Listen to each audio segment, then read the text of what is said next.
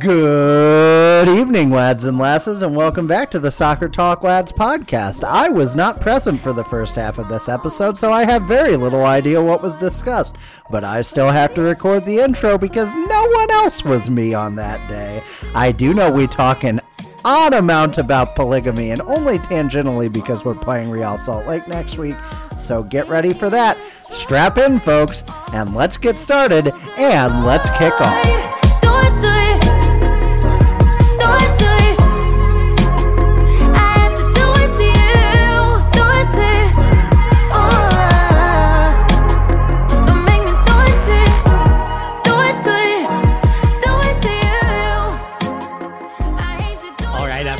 Welcome back to the Soccer Talk Lads podcast. Stephen will be joining us shortly, and pending litigation from the city of St. Louis, we are still the STL podcast. I welcome my guest host, my second host, Ian. Welcome in. How are you? I'm always happy to be a guest anywhere I go. I like to think I'm a guest to the world as I travel amongst this globe. I don't know. It's good. It's been great. It's been a great week of soccer for fans of STL City only. I was going to say a great week of soccer when I thought about the other team I root for, and that sentence quickly fell apart. Yes, we will be getting in some Tottenham. A certain manager trying to get fired, I think. So I think his job should be in question. I think he's questioning himself. He wishes people would question it. Right. People aren't questioning it, which is the problem. That's right. Please, someone, please. I, of course, am Justin Horniker of the Soccer Talk Lads podcast, of the Find My Riding in Area Sports and STL Mac. So I recapped this game for Area Sports, Ian. So if we want to go back, of course, St. Louis won 3-0 to be the first ever expansion squad to go 4-0. It was the first 4 games and win over San Jose. Impressive. Absolutely impressive. I had some goosebumps. Their opening light show that they had at the stadium was pretty spectacular. Ian, did you see any of the pictures of the stadium like lit up in red? It looked... I did. I was happy. I was excited that they pulled the Austin FC, but just with our colors or whatever. That was really dope. Yeah, it looked very Stranger Things, which I appreciate. Oh yeah, I liked they like had Muse music that cued into that, and then very, very like I don't know, get the blood pumping. It's kind of like pre-war music going, and I was like, oh man, this is like Red Alert. That's and I very much appreciate that over fireworks, because like when I know fireworks are coming, I'll like jump out of my seat just because of the like, loud flashbang. Oh yeah, I could never. I think it was the ambush that did like a cannon, I want to say, inside, and scared the piss out of me as a child. Like I hated that thing. I still remember going to like hockey games and not liking when the home team scored, because I'm like, this thing is too loud. So yeah, I can definitely appreciate just a nice light show. Yeah, really set the mood. They lined up in a 4-4-2, just like they did their last home opener. So some more tactical adjustments from Bradley Carnell, with Tim Parker's groin injury. So Tim Parker didn't play, which meant Lucas Bartlett stepped in, a starting center back duo that had 274 minutes of MLS experience before this game. So impressive that they were able to get a clean sheet out of this. So yeah, that's there was already a concern with the back end, and then you make it even thinner, and even thinner as we'll talk about. But yeah, it's like that's the part that always scares me a little bit. But honestly, I felt like this game they played really well. Also, they didn't really seem to have that much action either to have to deal with. Yeah, it was definitely the best, especially the first half. I thought was like the most complete performance they've had so far. I think I noted that here, but yeah, it was very impressive to do that with like such an inexperienced back line also. Yeah, I was gonna say early on, I want to say they had more time in their own zone, and that had me a little worried. I think this was like a day where the high was 32 degrees. Brisk March evening in St. Louis. I was very cold. It got to the point where my computer wouldn't charge when I had it plugged in. Like, the press row was outside, so it was very, very cold. Not the most fun. This is unheard of levels of cold in St. Louis. Yeah, like I just thought with that, and then the way they kind of looked, like literally just off the hop, I think I noted, I was like, oh, I don't know. Like they played pretty well these last 3 games. You just never know. Probably gonna have an L. Just a random prediction. And like the first 5-10 minutes, I was like, oh, they're not looking great. But then literally, I think after I wrote that down in my phone, they like looked great for the whole rest of the half. Yeah, they had the like kind of slot. Like it was definitely a better start than we talked about with the first 3 games, but it still wasn't perfect. Mm-hmm. But yeah, they tightened things up really quickly. Like I wasn't sure how the cold was gonna deal with that, but they did a good job. So their press intensity was high from the early going. That was like one of the first notes I made. They created some chances, some grade A chances from Klaus, like within the first 15 minutes. They get their breakthrough finally in the 34th minute. Goal was set up by Edouard Leuven, who picked up the ball after a nice kind of interception inside our half, but definitely closer to the halfway line. Lewin would dribble through the San Jose midfield, like taking on the entire midfield, for finding John Nelson trailing behind the play on the left side. And then Nelson would send it across that looked like it was going to Klaus, but Klaus lets it bounce. It goes to Gioacchini, who's able to just kind of get a foot on it, redirect it into the back corner, and it's 1-0 St. Louis. That was a greasy goal. Greasy. By Gioacchini. Like it was just it was one of those things where from the angle on TV, I wasn't even sure that he got a foot on it. Like if he got a foot on it, or if like he'd hit it off the goaltender, the keeper. It was just an impressive sort of gritty goal. I feel like I'm trying to think of the other two. I feel like that was like all of our goals this game. Very American soccer. But I enjoyed it. Like I liked seeing the young guys play really well and get on the board early, especially when he like draws into like the opening or like the starting 11. Yeah, like Gioacchini is still 22, but he feels like he's been around for forever. But like it feels like he's finally found a situation that fits him well. I actually asked Carnell about it after the game. Props to me for asking a question. Well done. He stared at daggers at you. Yeah, like I always feel so awkward because he does like stare right at you when he's answering a question. I'm like, am I supposed to be making eye contact? You're supposed to like also interact. Like that's cool. Yeah, right. But he said that like, yeah, it seems like he finally found a situation that he's comfortable in. Like with the way that he plays, he's aggressive, he runs, he commits, and like really suits him well in this Carnell system. So happy to see it. I was like, I think he fits, like you said, well in like a pressing team, and it almost felt like too from the little beginning bits that we saw of San Jose, I felt like they were a bit of a pressing team as well. It sort of their press didn't necessarily work the rest of the game, but like it made for like a very fun, entertaining game. Yeah, they have an interesting setup in that they press. It's more of like they press against possession, but once they get possession, they want to slow things down and build up slowly. And I think this is a team that gets better later in the year, but like right now, especially with how we were able to kind of make their back line uncomfortable. Yeah, it felt like they were never able to really like figure out how to transition up the field. Like it just felt like that City was constantly like stymieing them in the middle. Like there was a lot of midfield play, but it always started going back towards the San Jose keeper, and it was just never really much of any threat that I could see until maybe like later in the second half, but getting a little bit ahead. But yeah, it was just like they didn't really seem like whatever strategy they were trying to employ was really working, nor did it seem like they really tried to change it at all. Yeah, one thing I noticed, like especially being at games, you can kind of see from like that higher level a little bit more.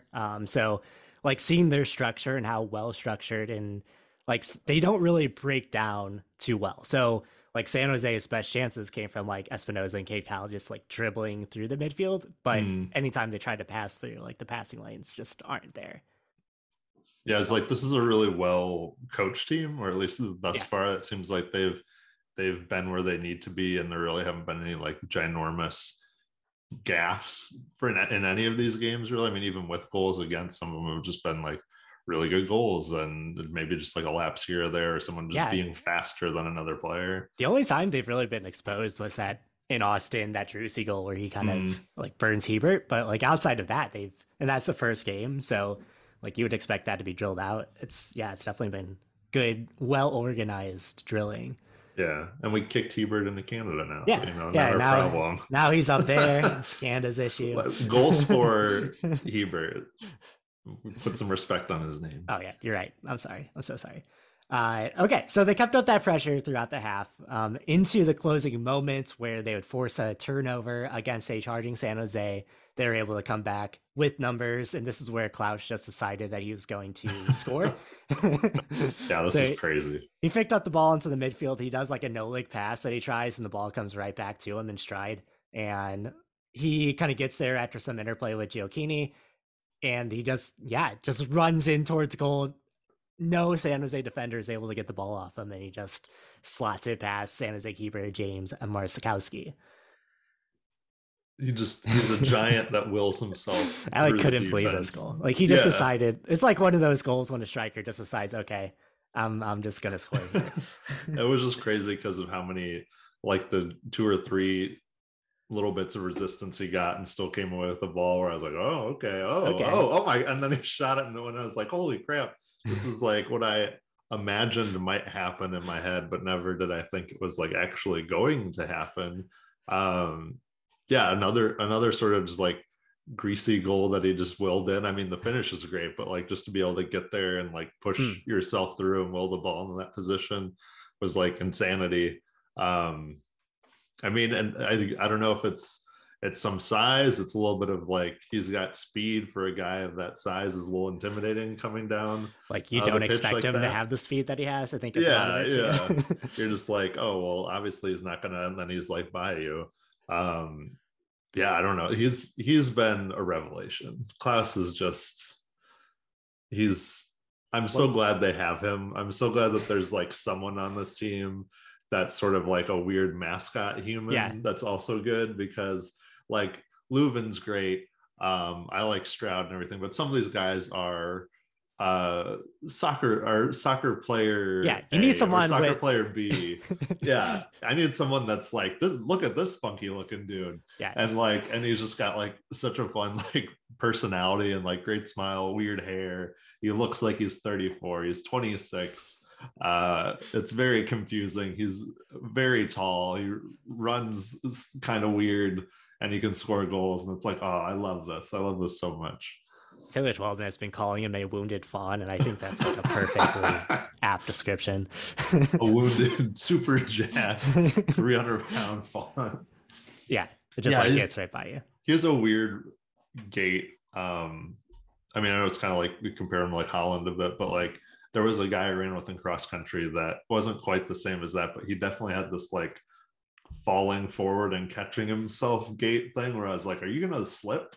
And he was really tall, and it was just kind of this like lumber forward, and he was like one of our best runners. And I just remember being like, sometimes you look funky, but it gets the job done. We would always have this debate, because I had one of the guys I coached in college had this, just like you could hear him coming from a mile away. But there's always this debate over like, okay, do you optimize a way that a guy currently runs, or do you try to like change his form? And usually like changing someone's form just like ruins them for the rest of their entire life. So that's so interesting. Yeah, it's like, do I build this from the ground up completely and just like fight your brain on this, or do we just kind of like ease your motor skills into something a little better? So what we're trying to say is, Klaus, don't change a thing. Yeah, exactly. You're perfect the way you are.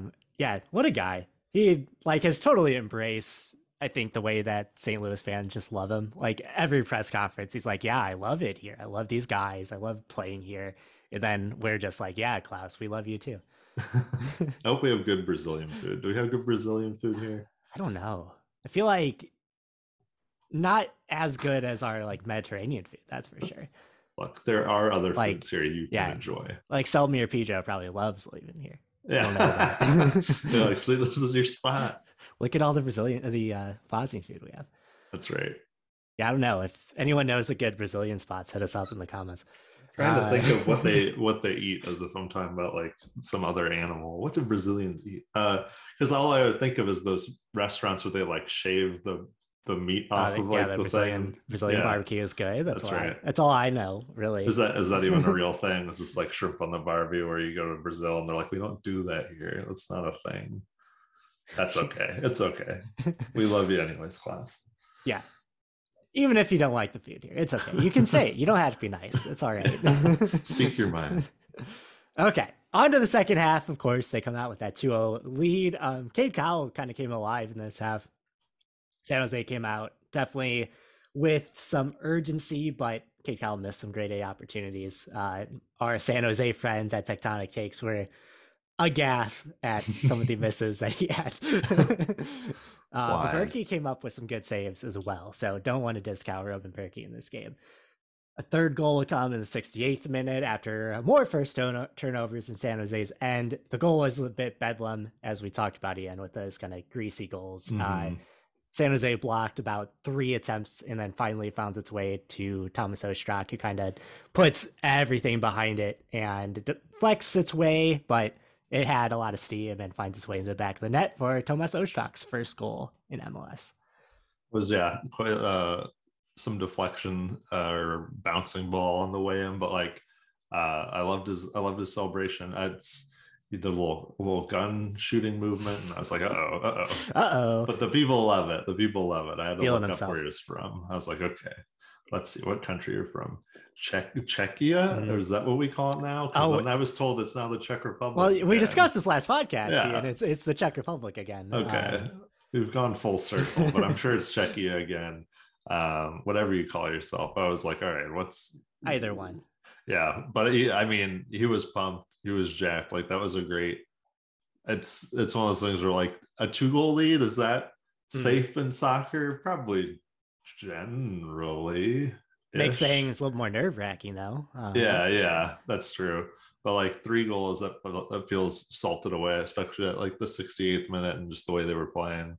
Was he a sub? Did they put him on later? Yeah, so we talked about this after the game actually. Yeah, because he was subbed in. I have it in my notes that I don't have in front of me, but yeah, so he came in the second half and he like had a pretty good attitude about it. He said that like, of course, we asked him like how he felt about not being a starter, and he said, of course, I want to start. Everyone in this league wants to start, but had a talk with Coach Carnell. He thought I'd be more effective in the second half, and I trust him to play me where it's best. So yeah, because it's like, has he started the other 3? I knew he started the third one. Yeah, so he has been a starter.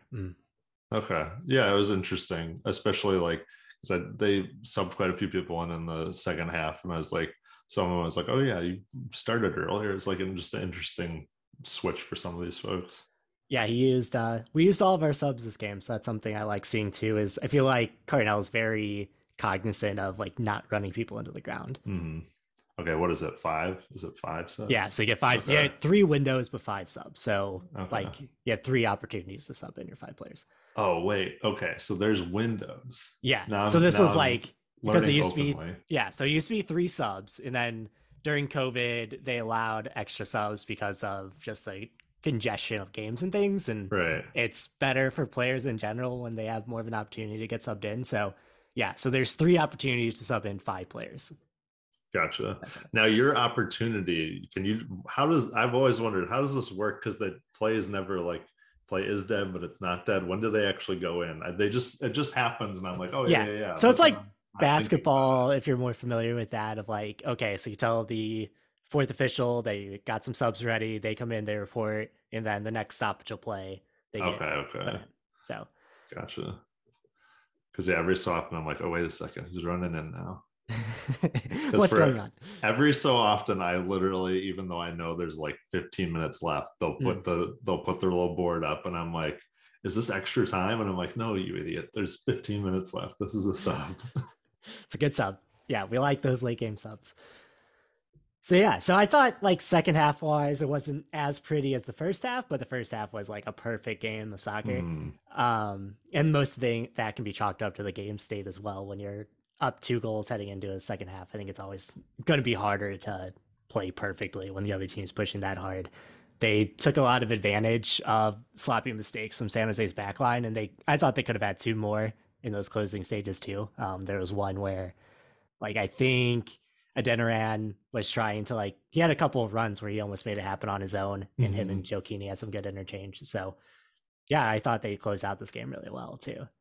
Adeniran, that's somebody I was thinking as a sub that I was like, man, he's he's also a big dude, and I just find like his skill set to be very interesting. Yeah. I mean, just like I want to see more from him. I just wonder, is he always gonna be relegated to being like a sub?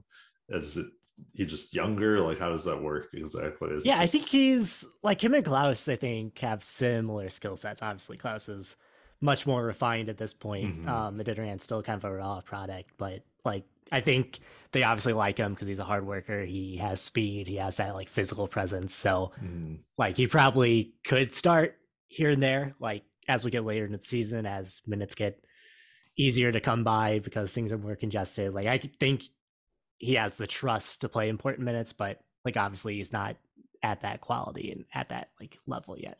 Right. Yeah, it's just interesting whenever they sub him in. I'm like, he just has such a physical presence. Like you said, is almost able to will some of that stuff too. Where I was like, man, this is very interesting in terms of just like him and Klaus and how they compare to other players or maybe more traditional looking built soccer players. So it's like I've found every time they put him on to be kind of like my eyes drawn to him. Yeah, and like he is that big presence too, right? So like you are almost like I think he gives that where like defenders are drawn to him, especially when you're like in the goal area because he's dangerous and he has that like physical presence. So for sure. I thought Gioacchini was kind of my player of the game. It was his best performance in MLS for sure. He had 1 goal, 1 chance created, very accurate on his passes, 2 passes in the final third, and was good on his duels as well. Enough for Carnell to kind of shout him out after the game, along with Klaus, Nerwinski, Leuven, and of course Roman Berkey getting his first clean sheet in MLS. What do you think, Ian? Who are your kind of standout players this game? Yeah, I mean, I think Klaus always stands out. Okay, I want to get this right because I feel like my brain always botches it. How do you pronounce Gioacchini's name? Is that it? Gioacchini? Gioacchini, I believe. Okay. We need to ask Steven because I'm not. No, Steven doesn't know. Steven doesn't know. He says he knows, but he doesn't know. I'm gonna call him Joe. My St. Louis mouth does not do the things that my brain tells it to do in pronunciation. Yeah, that's right. So. There's like, I blame Depere, Perez. I blame like any broken French thing here. I blame my ancestors for making me have hard A sounds. That's what I blame. That's their fault. But yeah, I thought he was really good too. I mean, obviously like stood out with his goal, but also just like the play in front. And I was still really drawn to Leuven too. Like I think him in the midfield seems very like a very calming presence and a guy that's like really good at pretty much like just sort of quarterbacking their whole half in terms of like where to get the ball, who's open, where to sort of move to set folks up. I think he's just been like a really big key to like that whole middle of the field working. Stroud started, right? I didn't feel like I saw as much from him in this game, or like in terms of like I think the last game he was like all over the place. Yeah. I was trying to work through it. I even liked or was it Indiana Vasilev? Yeah, Vasilev like, I thought had a good game. Yeah, I thought like he showed up and like had some really good passing plays, like some really good touches. They try and use them. I want to say like on a few set pieces too. He usually it's usually Leuven and Vasilev kind of both stand over and then kind of make you guess who's going to take it. So. Decide. Yeah, like I just think he was much more apparent to my eye than he had been in previous games. But then I think Berkey looked good for the little work that they gave him, but I mean he did have some good stops, and he had that one stop that even though they shot it like right at his hand, he was already leaning sort of the other way, and I was like, oh, that was really scary shit. But yeah, and I think he does a really good job as their like captain. Like I just feel like he's also sort of like a calming presence on like the back end. I get goaltenders in soccer are always yelling at people and whatever, so they always. But he was commanding. Like very aggressive with it because like Hebert and Bartlett, and like obviously it's a calming presence when you've only played like 4 MLS minutes in the case of Bartlett. But there's a time where there's a corner on the other end. And Berkey like ran out to the halfway line to like yell instruction to Hebert and Bartlett about something he'd seen. So like, yeah, I think that is very important in terms of like how they're organized, and it doesn't go on the score sheet, but something that you notice, and I think is important. Yeah, that's true. I mean, I didn't really think about how, with a back end that's maybe not as seasoned as others, that it helps having someone kind of point things out. Be even more useful in the next game here. But yeah, like I thought in general, everyone looked really good. But yeah, I'm just really impressed by how well they gel already. I guess we sort of touched on this last game, like the fact that they had City 2 playing last year, and a number of these guys were on that team and already kind of know each other. But like, I'm just kind of blown away by how well really kind of that whole midfield plays with each other.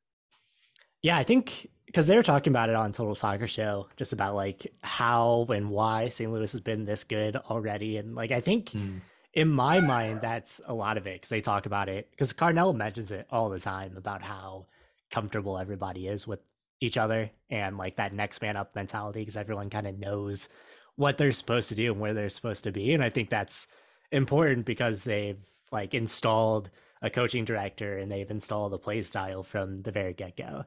And here we are. Yeah, I think it's like they already had a structure there, and they can just like play through it and live with it. And yeah, they're kind of like one of those teams where like they're greater than the sum of their parts. But then you know, to not take down any one player, but like those parts that they have are still pretty good. Like Klaus is Klaus. I gotta explain who Klaus is. Klaus is classy. That's right. Our resident Florida man, Stephen Ground, checking in. Stephen, what did you think of the game? This is where we're at in the podcast, by the way. Start from minute one. Start from minute one. Can you go through every goal like we just did? I mean, I thought it was great. It was cool to see them just dominate the whole game, pretty much. I feel like each of these wins has taught us something a little different about the team. The first win taught us that they are incredibly lucky. The second win, you know, each one showed us a little bit of ability to fight through adversity, a little bit of a different look. And this one, you know, whether it was the elements or, you know, the travel for San Jose or whatever, it just, they were not in it really from the very start. I mean, there were some early moments that things could have been a little different, but really when you look at the sum total of the game, I think we were by far the better team, and that was cool to see. And Klaus with the greatest run of all time, the greatest sprint to goal, and I would say entirely intentional and deeply well coordinated. It was a no-look pass, but he knew where it was going to come. Yeah, it was coming back to him. He didn't need to look because it was him that was receiving it. So, you know, yeah, I mean, I thought it was great. I thought it was cool to finally get the clean sheet, cool to get the win. Obviously, incredible to set the record for opening wins by a expansion team. You know, I don't want to read too much into that, but it is still cool, and we should extend that record by beating Real Salt Lake this week. And for reference, Seattle won the U.S. Open Cup and made the quarterfinals of the MLS playoffs that year. So that's all we got to do is be better than all that stuff. Right. You know, that's what should be no problem. No problem. All right. So now we have Steven's input. Look ahead to the Real Salt Lake as we head to Utah. We'll try to keep our Mormon talk to a minimum, but I have no promises here. I have not made that commitment. That is a jesting commitment. Steven's looking at a book entitled Old Gods, so I don't know. Oh no, or God's Time. We're off to a bad start here. My very favorite author just released a new novel today, and I think it's literally the first book I have pre-ordered since one of the Harry Potter books. Wow. So that author is Brigham Young. That author's Brigham Young. Brother Brigham, I prefer to call him. But okay, get your special underwear ready as we head to Salt Lake. Salt Lake lost to Austin over the weekend. Try not to read too much into that, but it is worth noting that Austin outplayed them. We beat Austin, so we did beat Austin. So draw your conclusions where you want. Is there any team that we haven't yet beaten by transitive property, or at least drawn? I would have to do more research. I'm certain. It's literally impossible that we. I don't think mathematically that works out yet. But give it a couple more games. I will. I watched a little bit of this game, and Austin came at their goals by like really shooting from far out after like cuts into the inside of the field. And it was kind of a game where both sides were kind of apprehensive.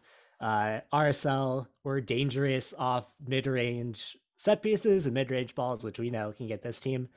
Can get St. Louis hung up sometimes, and especially if they're not careful off set pieces. That's been a point of contention for this team in the past, but they only generated 0.89 expected goals against Austin, who have a defense that is very bad.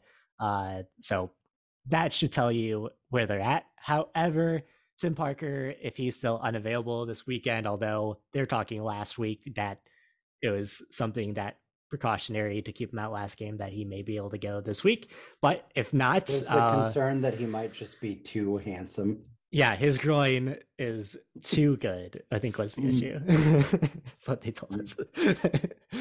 I hope that was covered in the press briefing. Yeah. I should have asked. I should have pressed further, honestly. You really should. That's on me. That's my journalistic. Sure. How are you credentialed if you don't ask the tough questions? You know what You're I'm right, saying? Stephen, you're right. And I'm sorry to call you out here on this podcast. No, I'm happy you do. I'm happy you do. We already talked about how Carnell is staring daggers through his skull. That's right. Oh yeah, Stephen, you would love this because when Carnell talks to you at a press conference, he makes eye contact with you the whole time, and I just cool. I never know what to do with my eyes. Does that make you unhappy? That makes me very uncomfortable. Bradley, just like making eye contact in general. You can address the room, Bradley. Please address the room. I'm sure other people have this question. More people are wondering. Yeah. Anyone? I think Tom had this question, didn't you, Tom? You had the same question. So they could be thin on center back, is what I'm trying to say. Kyle Heaper got called into Canada yesterday because Canada is also very light on center back options. And we now have Josh Yarrow and Jonathan Bell as our two other center back options. So that could get dicey potentially. You could get dicey, man. This team's unstoppable. I would say my insides want to doubt this team's back end, but thus far, right. They started a defensive pairing that should not have worked last game, and they got their first clean sheet of the year. So who am I? Who am I to say? Maybe the more that we get run down, the better they are defensively. Can you do anything better than a clean sheet? Can they have -1 goals now? Yeah. We can force them into goals, which I guess is happened already. Maybe this team just knows how bad the back end is. So like we just can't let the ball get that far. Yeah, I think to be serious, it does speak to their structure of like how good they are at limiting chances, but we can read other things into that too. We've got an important update, if I may, on the FC Cincinnati race. Yeah. FC Cincinnati, when they started, they actually had a pretty good start to their campaign in 2019, their inaugural season. They lost their first game, but then drew against Atlanta United and got back-to-back clean sheets against Portland and New England, with a 3-2 win against Portland and a 2-0 win over. We didn't beat Portland. We did beat Portland. Sorry, a 3-0 win over Portland and a 2-0 win over England. Yeah, that's they then did, though, proceed to win one game and draw one game in their next 14 games. All right. So we already have 2 more points than they had through 4 games. And as long as in the next 14 games, we add more than 2 points, we'll stay ahead of them. So I need to be careful because the karma train makes it seem like we're going to lose the next 14 games. And I just can't deal with that. Impossible. I cannot deal with that. That'd be so sad. Imagine having to ride the goodwill of like 4 games. Like, hey, yeah, we're terrible, but it was always fun. It was never about being especially because some in this fan base have been running their mouth a little bit too much for 4 games, and I cannot deal with that karmic retribution. I just cannot. You're not saying this is the most electric story in sports in North America now? Stop doing it. You're wrecking it. Are you sure there's any team that's more interesting and exciting to watch than St. Louis City SC? Justin, tell us. Guys, this is just asking for trouble. I've been a St. Louis sports fan for far too long to know that this isn't just asking for trouble. How St. Louis sports fans can pat themselves on the back about anything. This Guys, is our how this Midwest way. They've always doubted us. I'm like, and for good reason. Right. For very good reason. You have one franchise here that has done anything consistently, and it hasn't done that in a little while, and that's your history. Right. The Cardinals got too smug and they got smited back down to earth. So let's keep that in mind. Sorry if that brought people down. Humble yourselves, St. Louis. Humble yourselves. You can't just name your podcast whatever you want, okay? You can't just do that. Yeah, exactly. Hey, we got to watch out. The city of St. Louis is going to file some trademarks against us. So. STL, that's our fucking name. Do you think if we name this podcast Cease and Desist, that River City Ramble will send us a cease and desist? I think so. Yeah, I think that is how that goes. Yes. Yeah, fair enough. Well, we'll try them anyway. Hey, we do not have the legal resources to be dealing with this. We do. We have all the legal resources. Who's stopping us? Oh, sorry, Stephen. I forgot that you do have legal authority. That's right. Hey, Stephen, you're down there in Florida. Have you spotted Florin Balogun while you're down there? I haven't, but I've been keeping a close eye on things, and from everything I hear, he's guaranteed to join. Yeah, Team USA. What do you think an Englishman who currently plays soccer at Rams thinks of Orlando, Florida? Just like, I think that will be virtually the same experience. If I had to guess, I would say Orlando just a little bit classier. Yeah, than Rams. Less gaudy. Yeah, exactly. Oh, it was less gaudy. That is for sure. My question is, why would anyone go to Orlando if it wasn't to sign your one-time switch to the U.S. men's national team? That's a question that's worth asking, I would say. So is there just no... What's the deal? Is there no room on the English team? So Balogun wasn't called in to... Okay. And I guess he is a striker, right? So he's always going to... England has a lot of striking talent, let's just say. Ian, you may have heard of this player named Harry Kane. Oh, has he? That's I ever? It's the only bright spot in my life in the Premier League. Yeah, so Balogun was called into the U21s. He pulled out of camp yesterday claiming injuries. He played the full 90 in his camp for Rams last week. He's currently tied for third in goals in Ligue 1. Uber Eats, Liga, I should say. Uber Eats has to have so much money. And he was spotted in Orlando. I don't like the French numbering system. That's not a number. That's a Why noise. Don't they say the entire word? That's right. Yeah, for any word. There's other letters. Nah. They just they give it up, Pigden said it right. St. Louis does French the right way, if you ask me. God, if the French think that French Canadian is like disgusting pig noises, imagine what they think when we say Gravois. Grab a boy. I don't see the issue. Come on down to Lebanon. But yeah, so you spotted in Orlando. They're going to love the River de Pere when they just like the River Seine. It's the same thing. I'm going to hop on the press conference tomorrow and just ask. Balogun's not going to be there, but I'm going to ask let's say Walker Zimmerman, what he thinks of River de Pere. What say you? You say you love the city. You love the city. Well, then what do you think of the River de Pere? So yeah, you have to answer for this. This is on you. Explain your crimes, and then just really get in their face about it. Yeah, they'll know. It'll be fine. They won't take away. They won't take away. They won't tell me I can't come. It's called the press for a reason. You got to press. Okay, so with that out of the way, we have some international. Sometimes dealings. I get the feeling that Justin wants us to stop being ridiculous and actually talk about serious things. And with that out of the way. With that out of the way. Oh, okay. So you tack on to that. So Balogun is reportedly got it. Rumors from people in the know have said that he is meeting with the U.S. staff tomorrow just to talk, just to have a good talk. And then he's going to be at the game against Granada on Monday to take in the scenes. So to announce his new team. Hopefully Orlando doesn't scare him away. That's my one fear. They should have had this camp somewhere else. They knew that this was a possibility. Why wasn't this camp in LA? That's a good point. You're making a lot of good points. I gotta be honest with you. LA. Do people from across the the pond, do you think they'd enjoy Nashville at all? Or is that going to scare them away? Hey, maybe. You just can't let him go. You just can't let him off of like the main beaten path. Like they can't go further. The into main Tennessee. drag of the U.S. Don't let them venture into Tennessee. That's what you don't want. Similarly, if this was in Ohio, that would have been bad. Also, anywhere in the Rust Belt. Right. Belt, not the main drag. We took him to Florida. That's bad enough. I know, it's like not even like a Miami or whatever. Orlando, yeah, like Miami would have been so much better. Like maybe they just venture down to Miami. Miami's overrated. Let's be honest.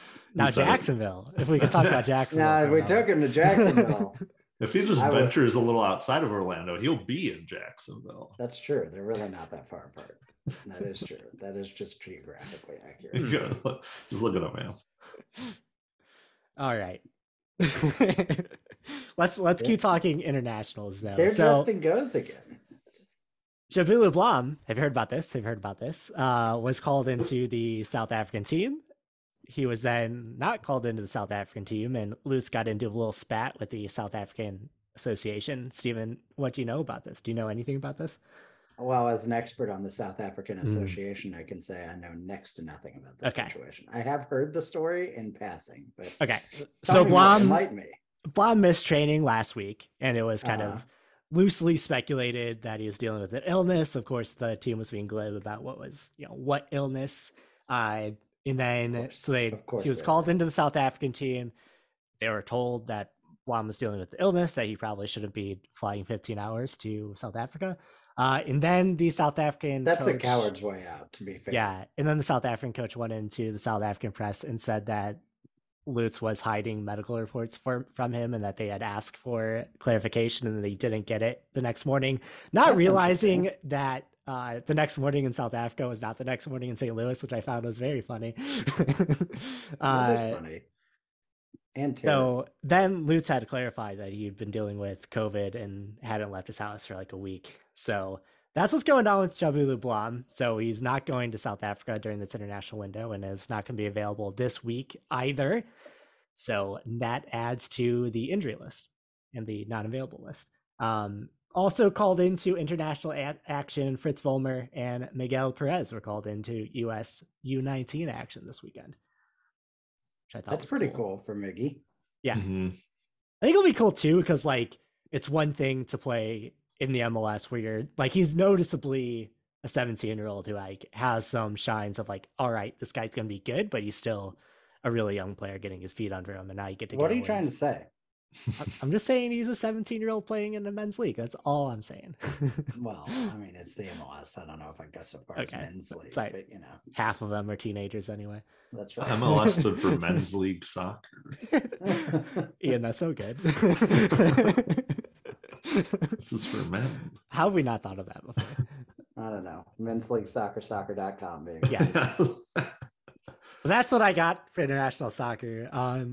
There were some other things that happened in the world of football this week that really drew our attention, especially from the man sitting in St. Louis, Argus Baldwin, right now. Ian, did you allegedly? Sorry, I didn't mean to out you. My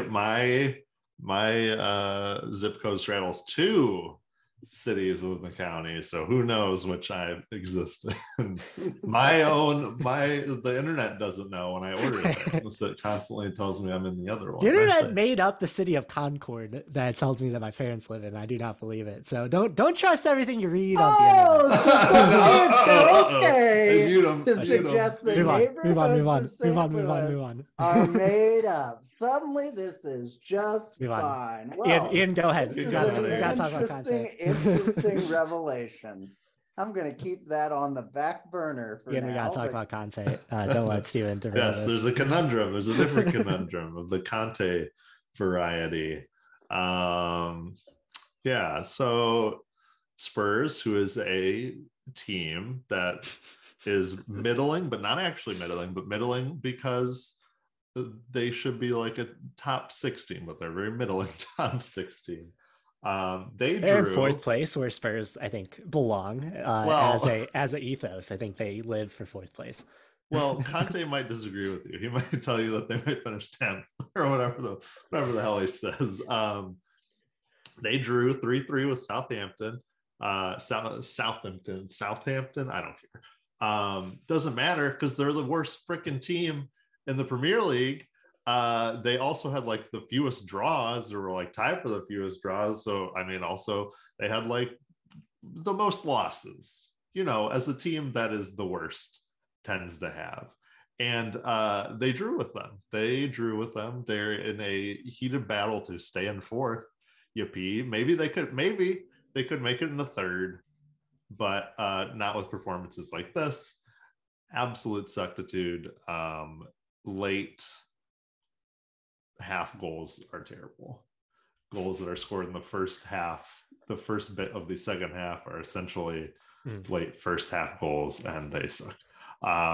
Extra time should not exist. It should just be over. 90 minutes and it's over. If you're laying down too long, I'm sorry, that's your fault. There's like a growing state of discontent. Like FIFA has mentioned that they would like to have like stoppage and play when the ball goes out, and like unanimously everyone in England was like, no, we can't do that. But why can't you do that? It gets rid of like 14 minutes of stoppage time that you have to have now if you're keeping track. Like if you want to do that, that's cool. Just don't add stoppage time then. Yeah, but I do kind of enjoy the drama of like, oh well, this is going to be 7 minutes, and they're like 1 minute, and you're like, what? Or vice versa. The like not knowing how much time is on the clock too, like when you're there in the stadium, is kind of crazy.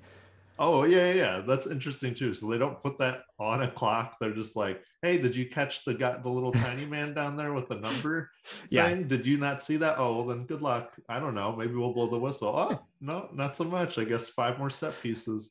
3-3 draw to the worst team in the league. Spurs fans weren't happy. Conte wasn't happy. That made sense, but Conte was more than unhappy. I mean, this is a 6-goal game. That is like Conte's nightmare. 6 goals in a game. This is true. This man was irate. He saw too many scoring opportunities, too much actual scoring all over the pitch. He said, none of this. I don't care who's scoring what goals. This is too much. So he kind of went off. Excuse me. I'm not going to do an accent because that would be racist. So I'm just going to read what he said. He said, Tottenham's story is this: 20 years there is owner and they never won something. Why? Spurs led by 2 goals at St. Mary's, but conceded twice in 15 minutes. He said, the fault is only for the club or for every manager that stay here. I have been the manager that Tottenham had on the bench. You risk to disrupt the figure of the manager and to protect the other situation in every moment. He said, until now, I try to hide the situation, but not now, because I repeat, I don't want to see what I have seen today, because this is, and I will say this is unacceptable. He knows he's the manager, right? Unacceptable for the fans. Yeah, I'm like, this is your team. He knows he can change that. My dog fucking hates Conte. He says so here's the point. There are 10 games to go, he says, and some people think we can fight for what? With this spirit, this attitude, this commitment, what, for 7th, 8th, 10th place? I'm like, whoa, buddy, pump the brakes. Someone told Conte they're in like 14th place before this game, I think. I know, I'm like, hold up, let's just try and stay afloat in 4th. That's the Tottenham coup de grace, is really like, hey, 4th place is first in our hearts. But he says, no, we might suck even more than that. He said, we are 11 players that go on into the pitch. I see selfish players. I see players that don't want to help each other and don't put their heart in. I'm not used to this position. I'm really upset, and everyone has to take this responsibility. I can't say that I disagree. I am also very disappointed. I also think this is unacceptable. But also, I don't know that I've ever seen a coach quit on the team. I think this is new to me. I mean, I've seen coaches angry. I've seen them do the whole flabbergasted. I don't know. You go ask them. I don't know. Go ask them. But then, they'll all like 2 seconds later, like, yeah, we just gotta pick ourselves up by our bootstraps and we'll be fine. He quit on this team. Players quit on coaches all the time. I've never seen a coach just go, F it. You know what? I'm not gonna leave, but please fire me. Just get me out of here. It's crazy. I feel kind of bad because from what I've read, I don't necessarily know that it's going to be like a lot better without him. It'll be different, and maybe it can be better. I'm not saying that he's like the best coach ever, but it seems like there's a lot of problems above him within Spurs management wise, that I have to wonder if he's just a symptom of some of this. I mean, he has a pretty strong personality. I get that these sort of outbursts have happened before, but maybe not quite to this magnitude. And that's part of him as a coach. That's just who he is when you hire him. But this was definitely like a nuclear bomb when it comes to like a coach is going off on his own team. It's like trying to get fired, like actively hoping that he comes down and fires him mid-rant. Yeah, he says, please question my job. My job should be in question. Please, for the love of God, question my job. Is that Mike Yo? That's Mike Yo's message. I was looking up articles for this, and I guess it's like without him being officially fired, they're like, well, when does it happen? Like, is it tomorrow? Is it, I mean, Justin, is he going to make it to the end of the season? I mean, there's like 10 games or something left, I'm pretty sure. So from what I know about Spurs, and like Pochettino had a lot of the same gripes that Conte has, obviously voiced in a different way. But my understanding is that like they don't usually fire coaches, like especially on short notice. So like you almost do wonder.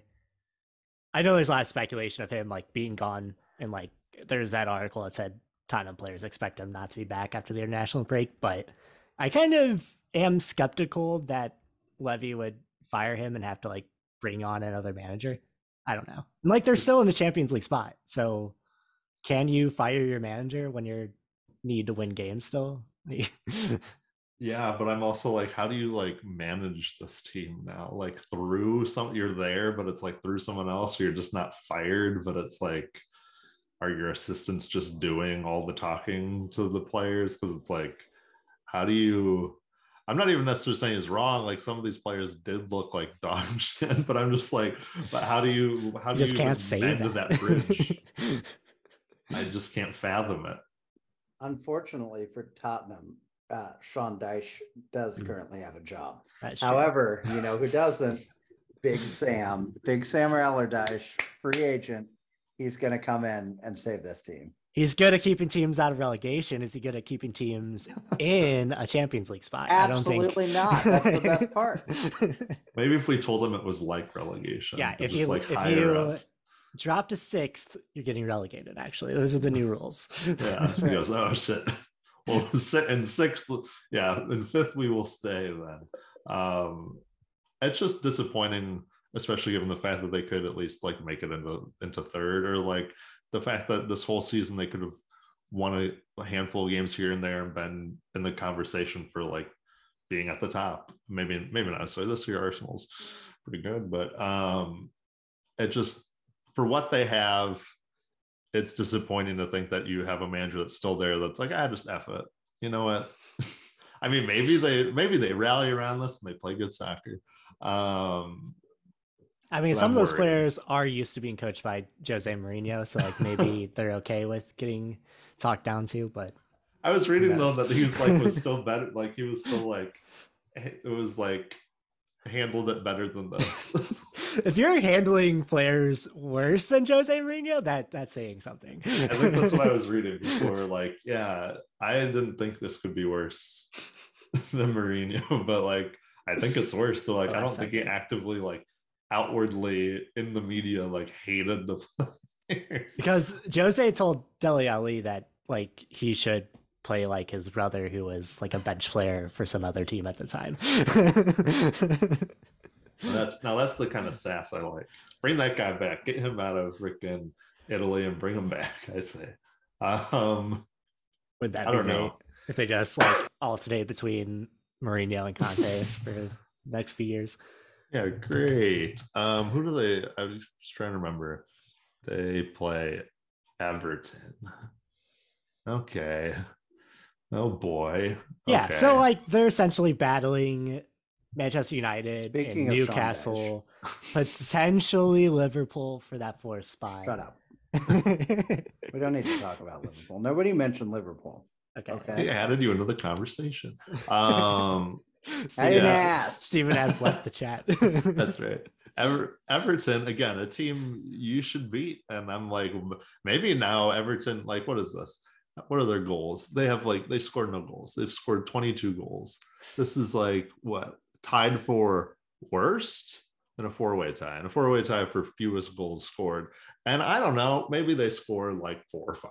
Because like, who knows? Who knows with this team and this coach and the morale or the lack thereof that they'll have at that point. Everton also just drew with Chelsea, so they're playing kind of better. Do you know why? I don't. Do you know why? Not an excuse. That's because of Sean Dyche. I'm just saying. Who is like the perfect Everton manager? We haven't talked much about Sean Dyche, but I do like him at Everton. Oh wait, yeah, because they don't have Tuchel or whatever, right? They never had Tuchel. Chelsea Didn't they? Tuchel. Oh, Chelsea. Sorry. Yeah. They've had a little bit of a revolving door of managers past. They had Braj most recently, right? No, or is that not their most recent? No, well, they had why am I blanking? We're all learning about Everton's coaches. You guys have made me just completely forget. Does Garrett listen to this podcast? He's probably screaming. He is. He really is. Hi, Garrett. Scream louder. Scream so loud we can hear you. What does it say that we have zero knowledge about who is coached? Okay. Frank Lampard. Frank Lampard. So they went from Carlo Ancelotti to Rafi Benitez to Carlo Ancelotti. Frank Lampard. Who? Oh, Braj was with Leeds, wasn't he? Braj was he with? No, not West Ham. Aston Villa. Okay. No, Leicester City. Leicester City. And still is. And is still there. Yes. Cool. And then I was like, okay, so Steven. Then I got him mixed up with Steven Gerrard for some reason, and then whoa. Don't try to slip that one past me. Two guys who had success in the Scottish Premiership and haven't had success in the Premier League. So. Whoa, let's pump the brakes with haven't had success. He doesn't need to have success. Limited. How about limited? Yeah, limited. On your timeline. He doesn't limited need to managerial. He doesn't success. need to have success on your timeline, is all I'm saying. Okay. Marches to the beat of his own drum. That's right. I apologize to everyone for completely forgetting about who managed where for a moment there. You don't need to apologize to anybody. They're not paying for this. Garrett understands. No one's paying for it. Yeah, that's right. No one's paying for this, nor will we ever pay to change the naming rights of this. Everton have had quite a mix of managers. They went from David Moyes in the pre-Manchester United years, to Roberto Martinez, to Ronald Koeman of Barcelona fame, to Sam Allardyce, to Marco Silva, to Carlo Ancelotti, who left Everton to go win a Champions League title at Real Madrid the next season, to Rafi Benitez, who didn't last long, to Frank Lampard, to Sean Dyche. So there you go. That rocks. I thought about picking Everton for a moment. I really did, a long time ago, when someone told me they were owned, or currently used to be owned by Americans. So is Liverpool. Pick Liverpool instead. And then they had Howard, they had the goalie. And I was like, oh, okay, that's fun. That was like 7 years ago. They also had Landon Donovan for a hot minute. Donovan also played there for a moment. I have an Everton scarf or something I bought in the UK somewhere. Don't worry, I'll throw it away. All the signs are telling you to support Everton, Ian. I unfortunately also have, not unfortunately, it's cool, but I have a Arsenal baseball cap somewhere. Oof, that is unfortunate for you. I think I'm gonna put on my Tottenham jersey and wear the Arsenal hat, and then also like put the Everton scarf around me and just walk into Amsterdam. Congratulate Arsenal on their Premier League title, and we'll move on from there. Yeah. So, how many points do you think they have right now? I've never been a bigger Manchester City fan in my life. I can't let them have this. I'm sorry, Jeff, but you chose Stan Kroenke's team. This is your fault. I gotta say, Manchester City with Erling Haaland just deciding he's gonna score 5 goals every game is a little bit difficult to contend with, I think. That's right. It is frustrating. Man. Like so much green at the top of this table. Like Pep just decided, like he just remembered that if you throw through balls into Erling Haaland, he's gonna get there every time, and they've completely unlocked him that way. He's 6'5" every time he steps on the pitch, and fast. He's 6'5" and fast. Mm-hmm. You can't teach that. You cannot teach that. Steven. Yes. How are you feeling about Liverpool? Next question. Okay. I hate them. I hate what they've done to me. It hurts my spirit. They've killed your love of the game. I have one true love, and then now I had the chance to have two, which sounds polygamous, and I don't mean it like that, but we are playing real solid. Yeah, that is true. In Utah, I think it's okay. Oh, I've got some ideas for Jeff.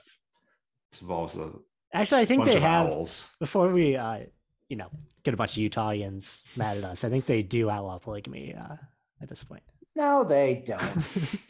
Yeah, officially in quotes. All right, I got something.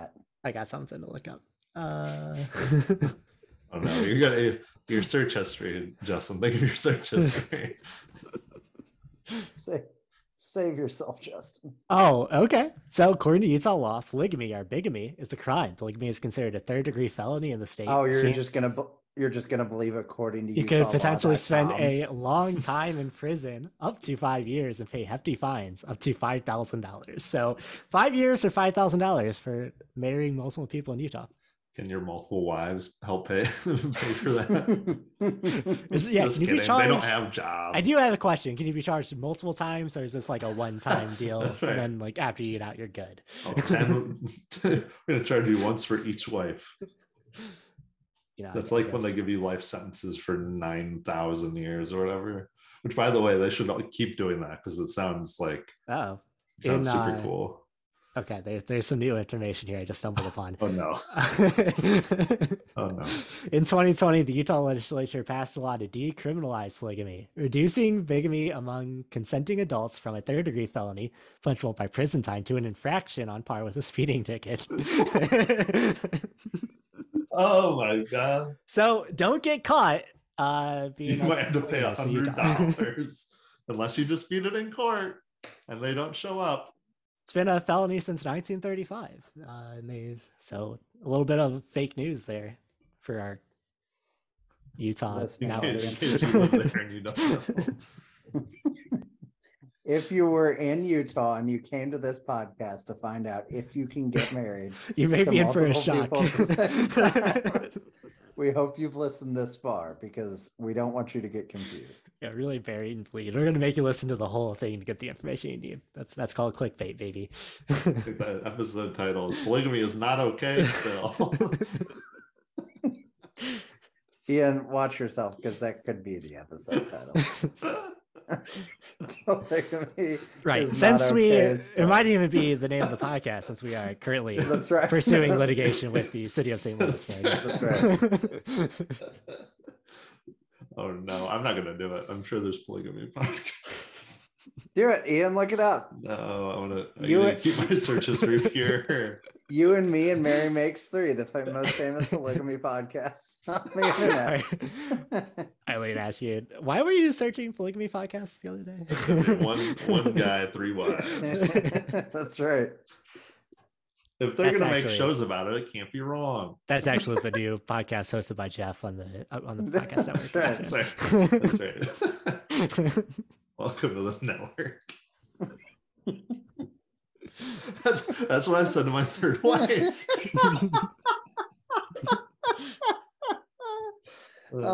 Justin, are you enjoying yourself? Oh, I am. Are you sad about what we've done to your podcast? I mean, we have made it through the itinerary. So we were talking so much hardcore soccer until Steven jumped on. That's right. Steven really derailed the conversation. You're saying I ruined it? Cool. I love being the guy that ruins stuff. You just bumped it up to 11. Me and Ian don't have as much silly energy, I will say. So you really helped out in that respect. That's right. This one's silly, the other one's silly. And you're involved in both. Oh, Steven, it's a compliment. I love having you on. I love that you're a guest for this podcast, just like Ian. I introduced Ian as my guest earlier. I was a guest host. I just completely went absent-minded. All right, everyone. I guess Ian, Steven, do you have anything else to say on this lovely I have podcast something to show you, but I need you to stall for like 90 seconds. Okay. I'll go ahead before we get to... Like, you gotta promise me you don't tell the cops that I show you what I'm gonna show everyone you. Turn on safe search. Everyone, please open up the incognito browser. While Steven goes into his Tor browser, I will if you like this podcast, let's just plug some things. Make sure you give us a like, give us a rating plugs on where you are listening to this podcast on. We love to have ratings. That's right. You know, if you're on the YouTube, subscribe, give us a like. You can check out some of my writing I wrote for my preview, and I'll have a review. I guess I mixed that up. I have a review and I'll have a preview for this weekend's matchup at Area Sports Network. And I also just recently released an article explaining the W. Blom situation for St. Louis Mag. So you can check all those out there. Check out the Two Guys One Cup podcast that my other beautiful co-host hosts. We're humbled. Thank you. And you think Tottenham's bad? Just kidding. Oh, that's so mean. Oh, that's mean to everyone involved. That's mean. We only had one hockey reference, and it was done by me this podcast. So I'm that's true. Very well. To be fair, Ian was. I made note not. To be fair, Ian's reference to Mike Yo was pretty transparent. No one else knew. Justin, you've disabled screen sharing, so I can't show you what I want to show. Okay. How did I disable that? I don't know how I disabled. Close the Zoom call. Says the host disabled Zoom sharing, and I promise I didn't. Host. Oh wait, all participants. All participants. Oh, let's see. What can I share? Can you share? Sure. I lost a headphone. I think I made it open. I think I did. Oh, nope. All participants. Nope. Yeah, switch to all guests. Oh, here we go. All right. You tell me when, Justin. You tell me when. All right. Hold on. Try it now. My computer's moving very slowly. So oh my God. I was like welcome to my boss earlier. 3 Guys, 1 Zoom. This is our upcoming after show. Is your printer on the fritz, Steven? Yes. Have you bought any new toner? Welcome to tech support. I love toner. What does toner do? While Steven's figuring this out. Oh my God, work. I visited my grandpa before I came back to Kansas City. And he bought a Soccer for Dummies book to better understand that's so games. Cute. So, that's the most adorable thing I've ever heard. The best thing in the world. It was like he wanted to show me that he had this book, Soccer for Dummies, so he could better understand. Go. All right. Grandpa, there's only 2 rules. Yeah. All right, Steven, I'm ready. Oh, I guess. This is a very rough version of something that we're going to improve and then publicize. Are you ready? Oh, yes. No. You said we're going to publicize it. Look at this. Wow. Steven's Look at this creation. At work. The Cincinnati Index coming live. The Cincy Index, that's the word I was looking for. Thank you. That's a much better name. Or I would also settle for the campaign to shame and humiliate FC Cincinnati to give a nod to Parks and Recreation. But this is where we're at, all right? Through 4 games, they have 7 points. We have 12.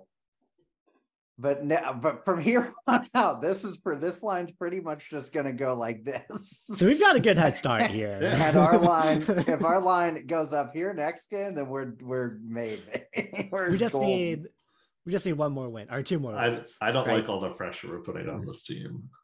Ian, there's no pressure because FC Cincinnati is a garbage rat. Okay, right. It's like Are you going to eat healthier than a rat that lives in the garbage? Probably. I'm not. All this team had to be was a group that didn't win the wooden spoon 3 years in a row. And right. So far, so good. They are off to a hot start. We could still win the wooden spoon, but the chances seem slim. Hey, I've watched Colorado play this year. I don't think it's possible.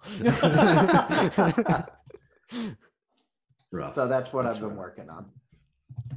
That is good. Holy Steven, crap, it's 7:30 p.m. over here. Wow. Steven, that was good graph work. Thank you. I want to thank you for bringing that to the pod. I'm going to show the rough draft to Jeff and have him improve it like 7,000 times. Okay. We'll have a new interactive. Join in next week. We'll have a new and improved. I need it to be sparkling. I think it's not gonna be improved. Every week we'll just add something to it. Yeah, exactly. So all right, folks. It's gonna be great. Thanks you so everyone. Much for listening. Steven, do you want to sign off? I've stolen your duties. I don't know. It's weird to be on this side of the table. I think I'm not good at it. I think I just create a lot of chaos. But would you like me to lead the sign off? I would like you to lead. I don't know where I'm going from here. I'm just going to ramble for another 20 minutes if you lead it to me. Listen to Uncle Steven. St. Louis City SC has played 4 games and won all of them. This is unprecedented.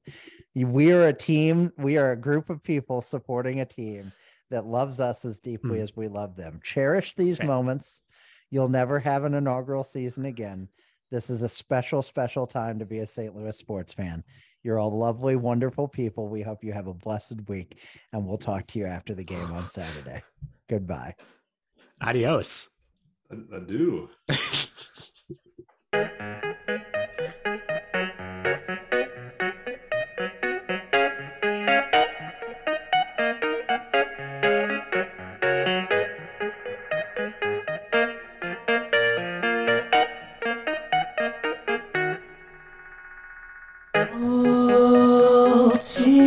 Love checked into my heart and trashed it like a hotel room.